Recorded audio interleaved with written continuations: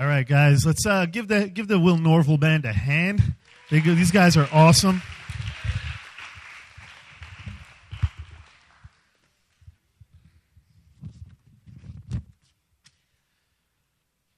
All right, well, last night we kind of got off to a good start. Today, I have some good news for you guys. Staten Island is about to be known for something other than the garbage dump. I'm very excited about this. I read it in an article in like CNN or something. Staten Island has just begun construction on the world's largest Ferris wheel. I know. Exciting, right? Seriously, it's going to be bigger than the London Eye. It's going to be bigger than the Singapore Flyer. It's going to be, huge. It's going to be right next to Staten Island Yankee Stadium, which is where like the single-A Yankees play. Okay, but it's the world's largest. Who doesn't love Ferris wheels? Everyone's like, me. I know, right? It's lame. So we got the garbage dump and a Ferris wheel. They should have built the Ferris wheel on the garbage dump. That would have been cool. Because then, because it's like a landfill, so you don't know if it's going to be stable. So every time you go up, you take your life into your hands. That's like, all right, extreme sports, Staten Island style. Yo, Tony Ann, you like it up there? Serious. It would be great. All right, so when I was growing up, my neighborhood was 3 blocks. Okay, we had Claremont, then my block was called Gansevoort, which no one could ever spell correctly, and the next block over was Mountain View.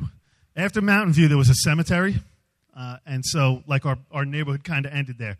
But in those 3 blocks, we had about 80 or 90 teenagers, a lot of kids in my neighborhood. And so we were always getting into trouble. We were always doing things, crazy things. So one day I'm walking down the street with 4 of the guys in my neighborhood. Only one of them I could really say was like my buddy, but the other 3 guys were just around, so we were hanging out because guys can do that, And so we're walking down the street. It's me and my buddy James, and then these 3 kids, Chris, and Jason. And we find a hammock in someone's trash. Okay, now, I don't know if you guys know this or not, but in New York City, there are not a lot of hammocks. Okay, because, usually for hammocks, you need stuff like trees, which we don't have very many of. So we find this hammock. Only one of the kids knew what it actually was. We're like, what's this like weird rope net looking thing? And this kid's like, it's a hammock. I saw one on Gilligan's Island. I'm like, okay, so we got a hammock. What are we going to do with it? Like, I don't know. I'm like, what are you supposed to do with it? He's like, you tie it between 2 trees and sleep in it. I'm like, that's lame. But so we take the hammock anyway because, we're like 12 or 13. And when you're 12 or 13, even lame things can seem interesting at the time. So we go down to the end of the next block, and there's this like burned out building that like never got fixed my entire childhood. It's just this like shell of a building that's all charred. And behind it is like a steep hill. And there's 2 trees at the top. There's actually like 5 trees at the top of the hill. So we're like, hey, there's trees. Let's see if it works. So we go up to the top of this hill. We tie the hammock between these 2 trees. They weren't quite far enough, so it was kind of like, slinging down. And so I get in it, and I start kind of like swinging around. And I'm like, okay, this could be fun. Why don't you guys get on each end and swing it? So they start swinging it, and they're doing this, and I'm going like upside down and, just doing this, and then you can only swing it so long in one direction, and you got to go in the other direction, So we're doing this, and it's actually pretty fun because, we're like practically scraping the ground and then going up like this high, and we're like upside down, and it's great. And so we're doing this, and we're taking turns, and we're going like all day long, and we're having like a blast. We're like, this is the best day ever with a hammock. I mean, who knew hammocks could be fun? And so we're getting near the end of the day, and I noticed that one of the ropes is starting to rip. I mean, it's starting to like fray badly. And I'm like, guys, maybe we should stop. I was the voice of reason I think I was 13, maybe 14. I'm like, maybe we should stop. And they're like, no, we got to keep going. I'm like, all right. So we do it again. We keep going. Little further along, the rope is fraying more. I think you see where this is going. And I'm like, guys, this is going to be dangerous. And this kid, Chris, is like, I got to do it one more time, just one more time. So he gets on, and we're spinning it, and he's going faster, faster, faster. And the rope snaps and shoots him out over this hill like he was fired from a slingshot.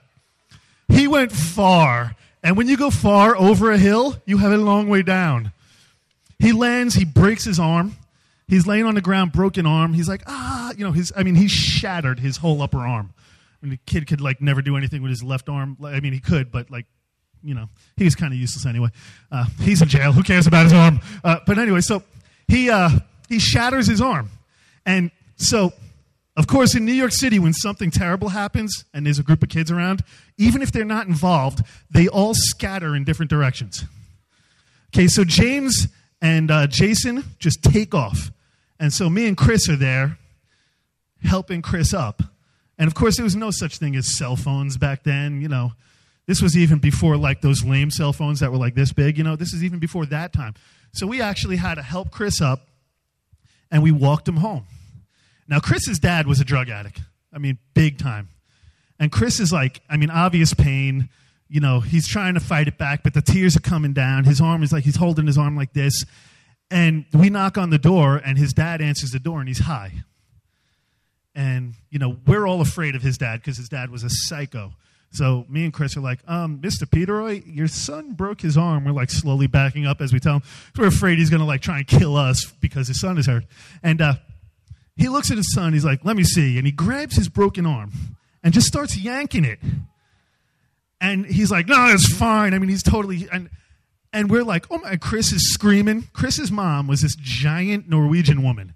She was like 6'3", okay? And she comes running out of the kitchen with a huge iron skillet.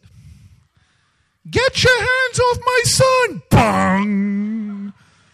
The noise that resounded off this man's skull will be forever in my mind. And we're standing there, me and this other kid, Chris, and we're watching. His eyes roll into the back of his head. He slumps to the ground, and she steps over his body to take her son to the hospital. Okay, and Chris and I are just looking at each other. We're like, that was the best thing ever. We're like, and she drives away, and then my friend Chris is like, hey, Chris's dad is unconscious. His mom's at the hospital. They left the door open. Let's rob their house. I'm like, dude, you don't rob your friend's house. What's wrong with you? Why do you need to be told this? He's your friend. What do you think he's going to see when he sees you with his stuff? Hey, you have the same stuff I have, or used to have, But, we're talking about being, one with people today. We're talking about loving people today. And I can tell you with absolute certainty that one of the rules of loving people is you don't break into their house while their unconscious father is laying in their open doorway. You just don't do it. That's a rule, okay? You ever see, like, these really stupid rules, and you're like, man, somebody had to have done that for that to be a rule? Like when you see, like, poison, and it's like, don't lick. Really? Yeah, that's because someone licked the poison, and it's like, you just don't, don't stick your finger in the socket. Okay, Exactly. Beware of the open flame. Flames are hot. Don't touch it. But anyone, you still want to touch it, don't you? Like, anyone ever play the hot coal game? You reach into the fireplace and grab a hot coal, and you're kind of like juggling it and passing it back and forth to your friends. That sounds like a fun game, but if you hold on to it just a little too long, it's no longer fun. And you're like, ow, my hand is burned, and there's no relief. Okay? But, we're talking about loving people. Jesus said the greatest commandment was to love the Lord your God with all your heart, all your soul, and all your mind. He said, and the second is like it, love your neighbor as yourself. And last night we talked about loving God. We talked about trusting God. Okay, now today we're going to talk about, what's the best way to show God that we love him? I think you see where I'm going with this, right? What's the best way that we can show God that we love him? And I'll give you a hint. It's not the Sunday school trifecta. Read the Bible, go to church, pray. Okay, anyone notice like 90% of the Sunday school questions can be answered by one of those three answers? Read the Bible, go to church, pray, right? But it's not that. Okay, those are all good things, and we should do those. But the best way we can show God that we love him is to love baby seals, right? No, people, okay? The best way we can show God we love him is to love people who he created. People are his most valuable treasure, okay? And the best way we can show God we love him is to love the people that he's created. As a matter of fact, 1 John 4, 7, and 8 says, Beloved, let us love one another, For love is of God, and everyone that loves is born of God and knows God. If you do not love, you do not know God, for God is love. That's pretty straightforward, right?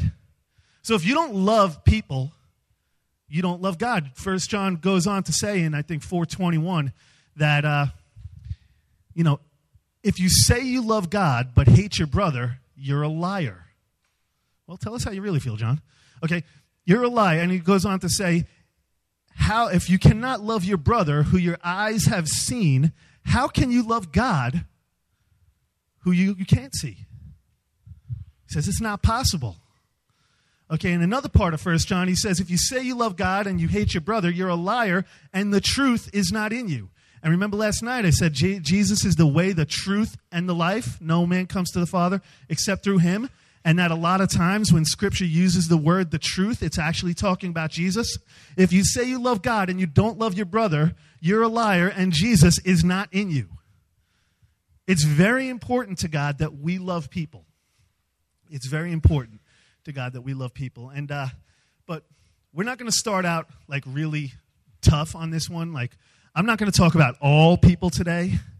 Because and it's difficult because people are irritating, right? People could be annoying. People could be mean, okay? And it's hard to love people. But we're going to start out today just by talking about loving our brothers and sisters in Christ. Okay, let's see. John, I love John, by the way. John 13:34, he says, by this, all men will know you're my disciples. If you... Is it up there? I was going to try and trick you. If you love one another. Okay, by this, all men will know you're my disciples if you love one another. Notice it doesn't say anything about good deeds. It doesn't say, all men will know you're my disciples if you help an old lady across the street, which is a good thing. All men will know you're my disciples if you wear a giant cross on your t-shirt. Okay, all men will know you're my disciples if you rescue kittens and blind puppies. Okay, it doesn't say any of that. Those are all good things. There's nothing wrong with those things. It says, all men will know you're my disciples by your love for one another. How you treat each other is what people notice. And one thing I've noticed in this world is people are always looking at Christians. And it's usually for the wrong reasons. Whether it's Christians who can't get along, whether it's Christians who are doing something un-Christ-like in the name of Christ. I was at church last week, and my pastor was talking about a buddy of his. You know how when you grow up with a kid next door and he's kind of like your lifelong friend, even though you may lose a little touch with him later in life, but it's like your lifelong friend. I've known Johnny since we were 2, His buddy, one of his lifelong buddies, happens to be a gay guy, okay? And he was heading in to the Democratic National Convention, which was in New York City. And on his way into the Democratic National Convention, there was a church group from, I think, Buford, Georgia, outside the Democratic National Convention protesting. And they think that it shows the love of Christ to throw tomatoes at people that are entering the Democratic National Convention. Especially, people who don't have the same sexual orientation as they do. So he texts my pastor saying, hey, I just went into the Democratic National Convention and I got hit with a tomato thrown by the Baptists. How do you think that makes Christians look? I can't imagine a scenario where throwing fruit at another man shows the love of Christ. I can't even imagine these guys thought it was a good idea. Praise the Lord, brother. This will show him God's love. How is that a good idea? Is there anyone else here with me this morning that when they hear that, they think the word morons? Right? Yeah.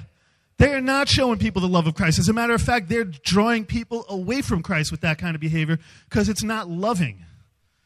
Okay, hate is never going to be a way to show someone God's love. I mean, you can see the irony in the statement. But this is what these people are doing, and people are always looking at Christians for the wrong reasons.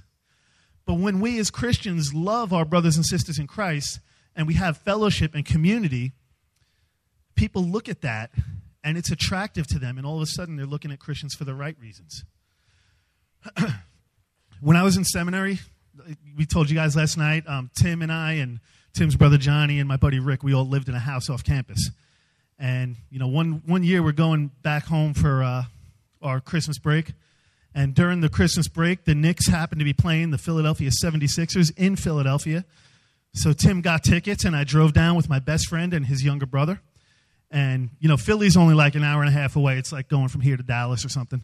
And so we're going there. We go down. We watch the Sixers game. Now, my best friend is not a Christian. He's a kid I grew up with. Best friend, not a Christian. His brother, not a Christian. And I'm telling him about Tim's dad being a pastor and all of this. So we get to the game. We get through the game. We're on our way home. And my friend says this to me. Now, at this time, I'm in seminary. I've been a Christian since I was like 7. And he goes, your friend Tim, his dad is the first person I've ever met that calls himself a Christian that acts like it. He's saying this to me. I'm like, what about me? Obviously not. Apparently there was something in me that he saw that was un-Christ-like at the time. Okay, but he says, your friend Tim's dad is the only one, and I'm like, well, what do you mean by that, Josh? I mean, how do you deduce that during the course of a basketball game? He's like, well, let me tell you. The 76ers have really scantily clad cheerleaders, as a lot of teams these days would. And he goes, when they came out, every single time they came out, your friend's dad turned around and started talking to the guy behind him. He started cleaning his glasses. He was looking at his program. He did everything he could to not dishonor his wife, and this is a non-Christian person talking, and stare at those cheerleaders. The thought never even occurred to me. I mean, or Tim or any of us. It's not like we were like, we weren't like oogling and drooling and stuff, but, they dancing and putting on their show, and we were watching. Okay. But he goes, this guy must really love his wife. And somehow in the course of a basketball game, he saw the love of Christ in Tim's dad. And it was attractive to him. Okay, and that's what it needs to be when we're, when we're with each other, when we're together. People need to see the love of Christ in us. People need to see that Christians are willing to stick together. They're willing to stick up for one another. They're willing to love each other even when it's hard. They're willing to accept people no matter how they look or how they act. Okay, because these are their brothers and sisters. And when that happens, people love to see that. Okay, I'm going to read from Ecclesiastes 4, 9 to 12. This is a great passage that kind of illustrates what we're talking about. It says, 2 are better than 1 because they have a good return for their work. If one falls down, his friend can help him up. But pity the man who falls and has no one to help him up. Also, if 2 lie down together, they will keep warm. But how can one keep warm alone? Though one may be overpowered, 2 can defend themselves. And a cord of 3 strands is not quickly broken. And this is all about community and fellowship with your fellow believers. Everybody needs someone in their life that's going to be there for them. Okay, and in this youth group, you guys have a great opportunity to be there for one another. Okay, even if you don't go to the same school, even if you don't know each other that well right now, you always have something very, very important in common. You're all sons and daughters of the King of Kings. You're all Christians. You're all brothers and sisters in Christ. That's the most important thing that could ever happen, and you have that in common. So even if you don't like the same sports teams, or even if you don't like the same colors, or even if you're not in the same grade, or even if you're not the same race, okay, you can still be there for one another and show each other the love of Christ. And when people see that, when people who aren't Christians see you behaving that way, it's attractive to them. All of a sudden, they see something that's missing in their lives that they didn't even know they were missing. They're like, wow. These people have people that care about them, people that aren't even related to them.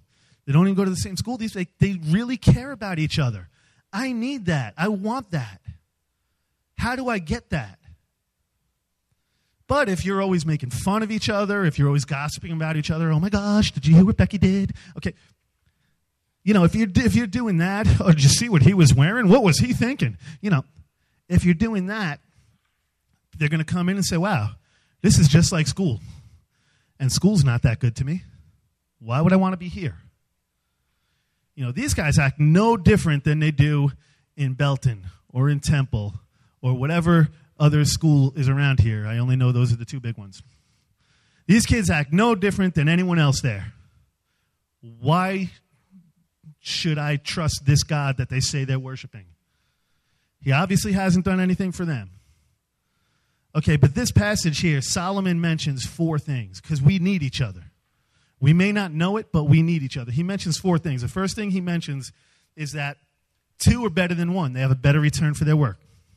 You guys like the new light above the pool table? It's perfectly centered. Okay, well, Tim and I hung that the other day. And after we had to hang it, because the wood above it is only in certain places. So we couldn't hang the light directly centered above the table. So we had to hang the light as close as we could and then move the table.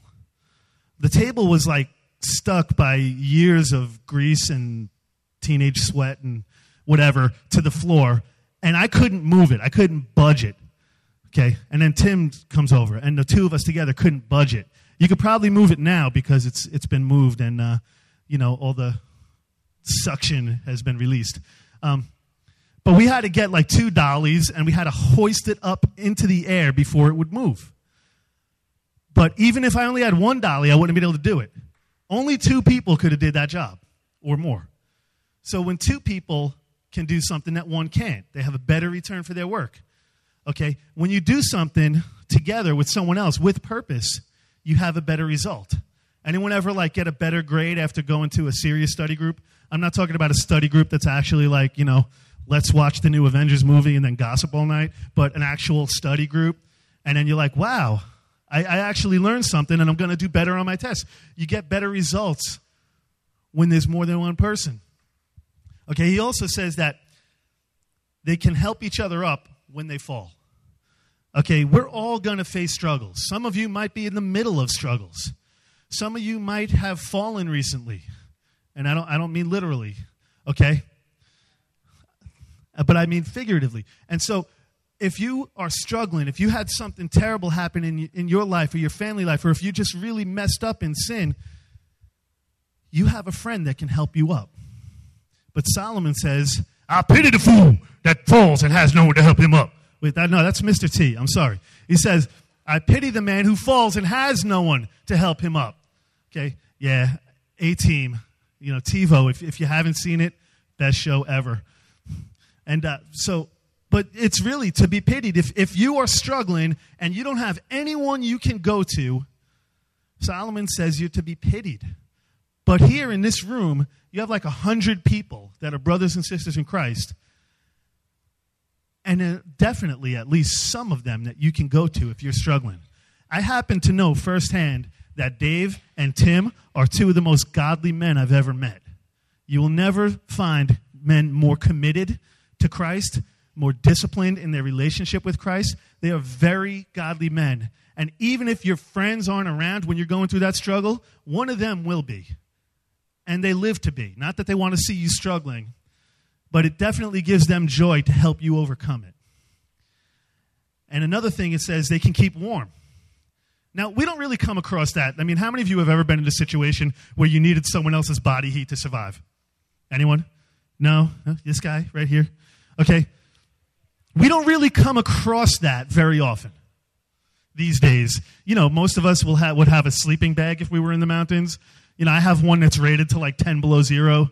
So I'm never going to need body heat to keep me warm. I'm just going to crawl into my sleeping bag and be like, sorry, see ya. No, I'm just kidding. But I think what Solomon's talking about here is people that'll stick with you even when it's awkward. Because that would be an awkward thing, right? 2 dudes in the mountains, and our sleeping bags just got stuck under an avalanche. What are we going to do? Well, we'll have to lay down together with body heat to keep us warm. Awkward. Okay, I'm like, sorry, dude, I'm ready to go to heaven. I'm totally there. Jesus, come take me now. Okay, it's awkward. So you need people that are going to be willing to help you out even when it gets awkward. Again, I'm not talking about fart at a funeral awkward. I'm talking about awkward. Okay, some of you guys know people who are awkward, right? Everyone, you know an awkward person, right? Okay, some of you are looking around, maybe you're looking at the awkward person. Some of you are I don't know anyone at all that's an awkward person. That's probably you. Okay? If you don't know anyone who's the awkward person, it's you. I'm sorry to tell you, but I'm leaving so you can hate me. It's fine. But if you have a friend that's willing to help you even when it's awkward, that's a great thing. When I was a senior in high school, there was a kid who was a freshman. My mom and his mom were friends. Now, this kid's name was Craig, and he's the single most awkward person on the face of the planet. Okay, he had narcolepsy, which, if you don't know what narcolepsy is, it's like a disease where you just randomly fall asleep doing anything. And no, it's not like math class narcolepsy. It's like real narcolepsy. It's not, so like one time we're playing softball and he's standing in the outfield with his glove like this and he just falls asleep. He's standing in the outfield, dead asleep. I mean, the ball got hit to him. It literally landed like 3 feet away from his glove. And he's like, and we're yelling, Craig, get the ball! Craig, get the ball! Center fielder had to run all the way over to, we stick him in right field because, not much goes out there. That's where you always stick like the worst player, right? Right field. All right, you're playing right field today. Gee, thanks.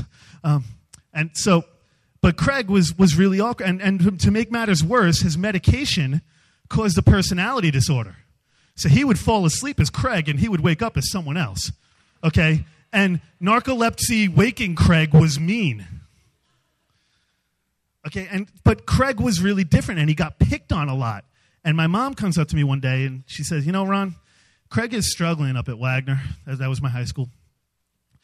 You need to stick up for him when people are picking on him. I'm like, Ma, he's a freshman. I don't even see him. Well, you need to stick up for him. You need to make sure he's doing okay. And she gives you the guilt trip. That's what Jesus would do. And you're like, Mom, Jesus didn't know Craig. Okay, but, so I'm like, all right, Mom, it's important to you. It's important to Craig's mom. I'm going to help him. And so, of course, a week later, I see 4 kids trying to stuff Craig upside down into a trash can. Okay, it happens a lot more than you think. All right, my high school, we had 4,000 kids. My freshman class was 1,900 kids, and my graduating class was 900. The other 1,000 are pretty much all in jail, okay? It was not a good place. It was not a happy, place. And as a matter of fact, the week before I rescued Craig from the trash can incident, I found my buddy James stuffed in a locker, like one of the football player lockers, because football players can sometimes be mean too, but none of you guys. Okay, so I'm coming back from basketball practice. It's 6 o'clock at night, basketball practice is over. And we hear this banging in the locker room. Now, all these big basketball players were seniors, tough guys. And we hear this banging in the locker room. And I'm like, what is that? I don't know. Go check it out. No, you go check it out. I'm not checking it out. There's weird banging. No one should be here. So finally, they kind of shove me along. And I'm like, oh, fine. I track down the noise. I open the locker, and there's James. And I'm like, dude, what are you doing? He's like, Michael John stuffed me in here after second period. Second period? That was 9:30 in the morning. Why are you still in this locker? He's like, I fell asleep. and James fell asleep for 9 hours standing up in a locker. I don't even understand how he could handle the smell. It was wretched. But there he was. And so this next week, here's Craig being stuffed in the garbage can, and I grab one of the kids. I kind of pull him off. I help Craig out. I'm like, guys, leave him alone. What's wrong with you? And in New York, when you stop a bully from bullying, he turns his wrath on you. So now I had 4 guys that wanted to fight me. And I'm like, fine, I'll fight you all. Let's go. I was like, I don't care. I got to make sure, because the beating I would have got from my dad, had I not protected Craig, would have been worse. And so, they all kind of oh, we'll get you. I'm like, whatever. And the next week, I'm helping Craig out again. The next week, I'm helping Craig. I wound up getting in 8 fights my senior year. I mean, I literally was almost suspended 3 times because of Craig. But by the end of the year, the entire basketball team was Craig's personal bodyguards. Okay? The entire basketball team, all these 6'6", 6'7", 6'8" guys, they see someone messing with Craig, they're like, "Yo, what up, punk?" And these guys weren't Christians, but they saw that people were now after me for helping Craig, and they're like, "Well, if they beat up Ron, he might not be able to play this week, so we better go help Ron." And so, because of this, Craig was able to make it through his freshman year relatively intact. And, people were able to see, hey, wow, this guy's sticking up for his friend, his super awkward friend. And he doesn't even care. He doesn't care who sees it. He doesn't care if all the cheerleaders think he's a dork for sticking up for this kid. And I didn't. I was like, hey, I'm going to stick up for this guy. If you don't like it, who cares? I got plenty of friends. I don't need you. And that's how it was. And then Solomon goes on to say, they can defend themselves. Two, one can be overpowered, but two can defend themselves. And he says, a cord of three is not quickly broken. Now, I don't have a lot of time, so I'll give you guys a choice, and this is going to be a very tantalizing choice. I have 2 illustrations for this, but I don't have time for them both. So I have an illustration about a stolen car or about the Welsh version of the Incredible Hulk. What do you want to hear? Wait, if it's a car, raise your hand. If it's the Welsh Incredible Hulk, raise your hand. I think the Hulk has it. All right. So I'm leading this mission trip to Wales. And we're in the Rhondda Valley. Dave has probably told you some stories about Wales. We actually went over there together once. But this is with my group in Long Island. And Wales has really narrow streets. It's not like Texas at all. As a matter of fact, I think Wales' philosophy was, let's put all the people in the smallest possible place and then leave the rest of the entire country for the sheep. And there are actually more sheep than people in Wales, so it kind of makes sense, I guess. So these streets are so narrow that cars can't even pass each other in the street. If 2 cars are coming from different directions, one has to pull over so the other could get through. And so we're going down one of these narrow streets. I've got one of the local pastors. He's this little weird English guy named David. He's like this big and, Anyway, he's driving, and he sideswipes this van on the side and pulls the front bumper off it. Then he keeps going like nothing happened. And I'm like, Pastor David, I think you hit that car. He's like, what, really? No. I'm like, yeah, pretty sure the bumper's laying in the ground right now. And so we stop around the corner, and we get out of the car, out of the van, and I'm like, tell all the kids, I'm like, you guys stay here. We're going to go check out the damage and see who we need to reimburse. And so as we round the corner, I see one of the most frightening sights of all time. There's this guy. He's the largest human being I've ever personally encountered, bar none. He's like 6'8", 6'9". He's another one of those guys whose muscles have muscles. Okay, and he's wearing a shirt that's like made for a 4-year-old, so it's even worse. It's like everything is like so tight. I'm like, how is that shirt not ripping? There's not spandex in the world big enough for this. Okay, but he's out there, and he's got 2 guys that are not quite as big as him, but both a lot bigger than me, and I'm like 6'1", 230, so I'm not small, but I'm not huge. But these guys are all way bigger, and this one guy is just like, he's ginormous. And he's standing in the middle of the street with the van. Anyone ever see how big a van bumper is? He's holding the van bumper in one hand, waving it in the air like a tennis racket. And he's yelling, "Who knocked off me bumper?" Which in English is, who knocked off my bumper? Okay? And he's just yelling it. He's, "Ew, knocked off me bumper," over and over again. And I see this, and immediately I'm frightened, as any rational person would be. But David decides, I'm going to walk towards the psychotic man waving the van bumper and his friends. And I'm like, now I have a choice. Do I let David get murdered all by himself by the incredible Welk? Okay, or do I go with him and, try and at least help him? We're both going to die. I know this, but I make the decision. He's my brother in Christ. I have to stick up for him. I have to go with him. So we're walking towards this guy, and the clean version of what he says is, "You have a lot of guts coming here." Okay, not exact words.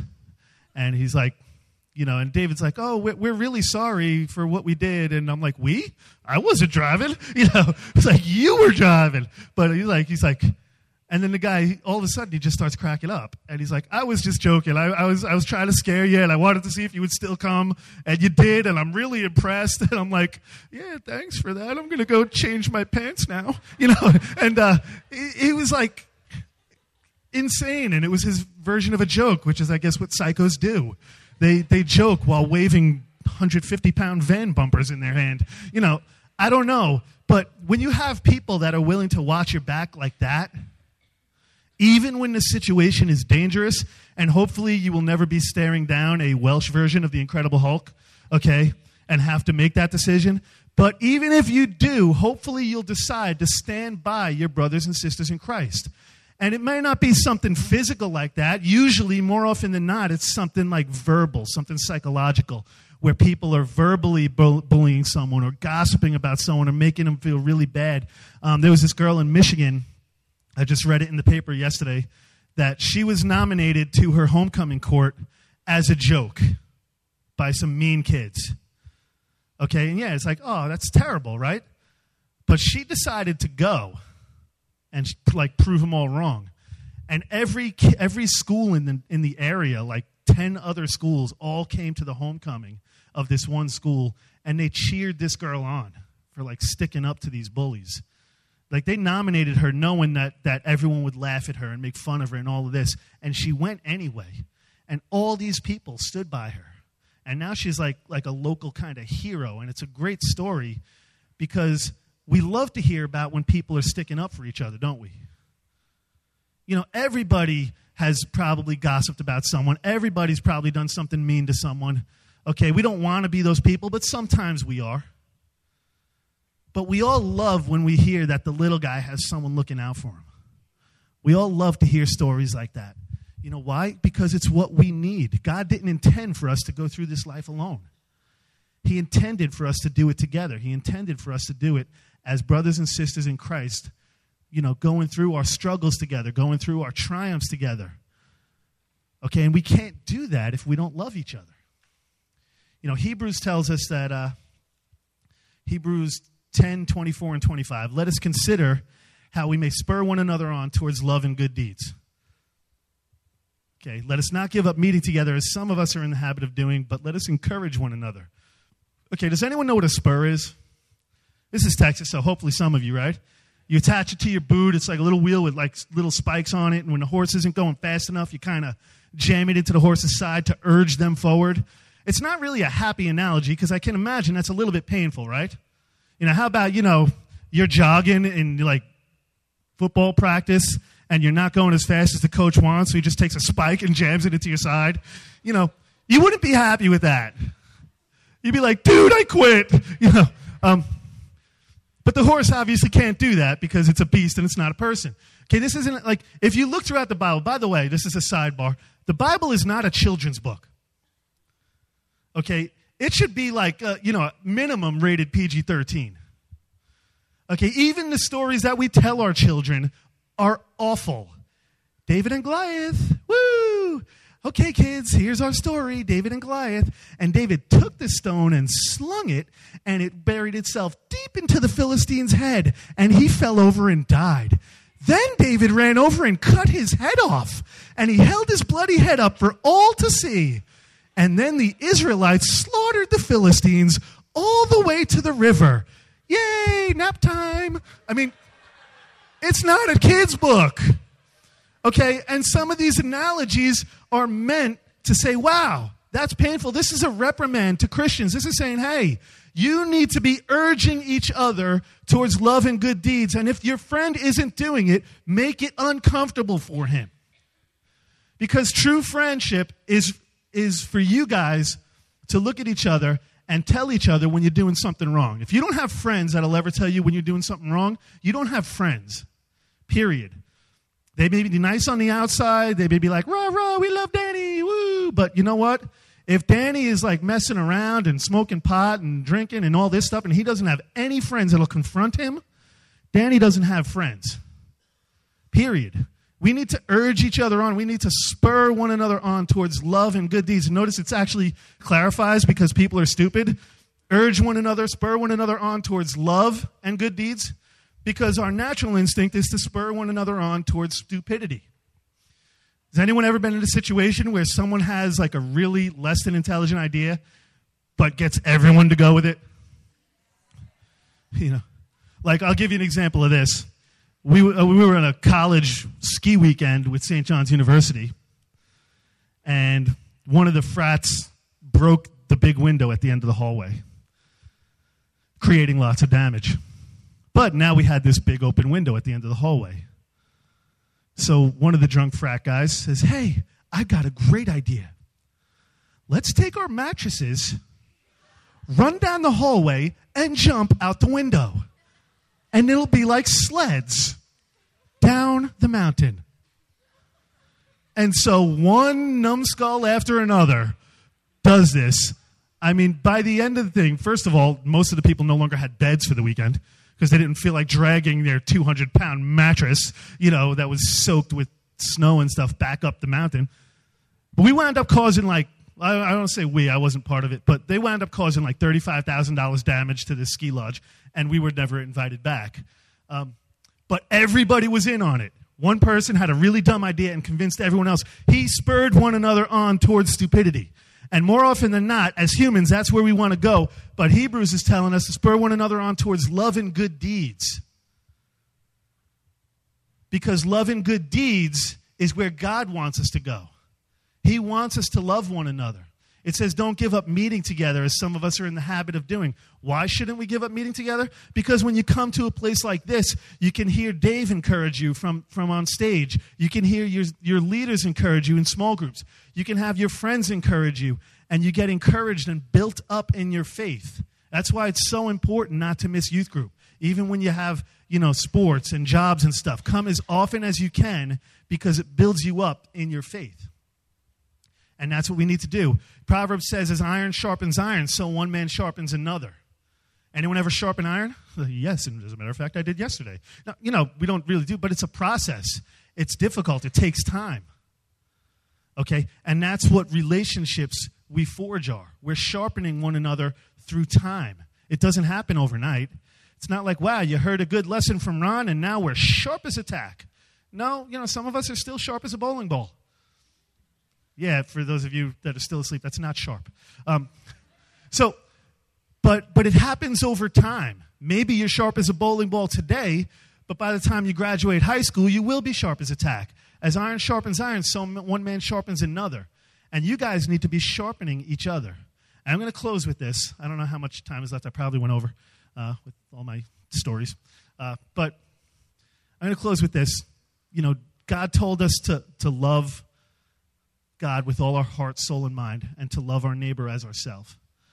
John told us that they'll know we're his disciples by our love for one another.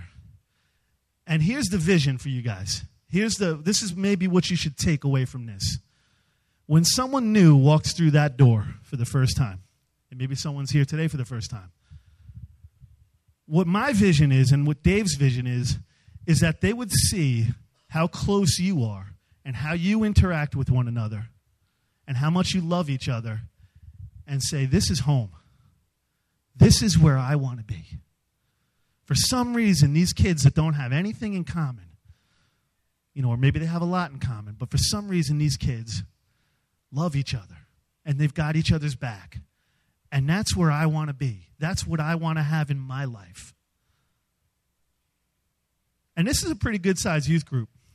If you get enough people coming through that door that see that and get attracted to that and get excited by that, you guys can have a major impact on this city without ever going anywhere. I'm not saying you shouldn't go anywhere. I'm not saying you shouldn't share your faith outside of these walls.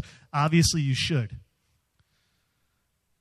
But you get enough people that see how you guys interact with each other, if it's glorifying to God, if it's honoring to God, and you're going to have people that want to be a part of it. I've seen it happen. There was a little church down the block from where I lived, about a block and a half away. And the church itself had 80 people. Tiny church. And they had a little youth group. And one of the guys from that was on the basketball team before me, he was in the youth group. And he would invite kids in the neighborhood. Remember I told you we had a pretty large amount of teenagers just in my 3 blocks. Well, for the rest of the other neighborhoods around, it was even more. And people saw how close our youth group was. And they started coming. And by the time I was a senior, this little church with 80 people had 140 kids in their youth group. Okay, and for those of you who are like, so what? We have more than 140. Let me tell you something. Church experts will tell you that a youth group should be about 10% of the adult population. So if you have 3,000 adults in your church, you should have about 300 kids in your youth group. So if you have 80 people, 80 adults in your church, you should have 8 kids in your youth group. We had more kids in the youth group than there were people in the church, and it wasn't because the youth pastor was great. There wasn't a youth pastor. There was a volunteer leader. It was like 4 volunteer leaders. The reason why the group grew was simply because people saw how we interacted with each other. They saw how we stood up for one another. They saw how we loved one another, and they wanted it. That's exciting. That's attractive to people, and that's what you guys can be. That's every youth pastor's vision. But you have to make the decision that you're going to love your friends in this room. You're going to love the people you don't know in this room, even when it's awkward, even when it's difficult, even when they're struggling, because it glorifies God and it draws people to Him. So that's it. That's my closing thought. Thank you so much for letting me come out. You guys are great. Dave's going to come up and give you some closing announcements and stuff. Thank you so much, Ron. All I have to say is I appreciate Ron being here and appreciate the band being here. And we would love to invite anyone that's new here today to come on Wednesday for what he's talking about, community. Be here 7 o'clock on Wednesday night, and we'll have dinner provided as well. So you guys are dismissed. There are some more donuts if you would like to finish them off. Thanks a lot. Let's give Ron a hand once again.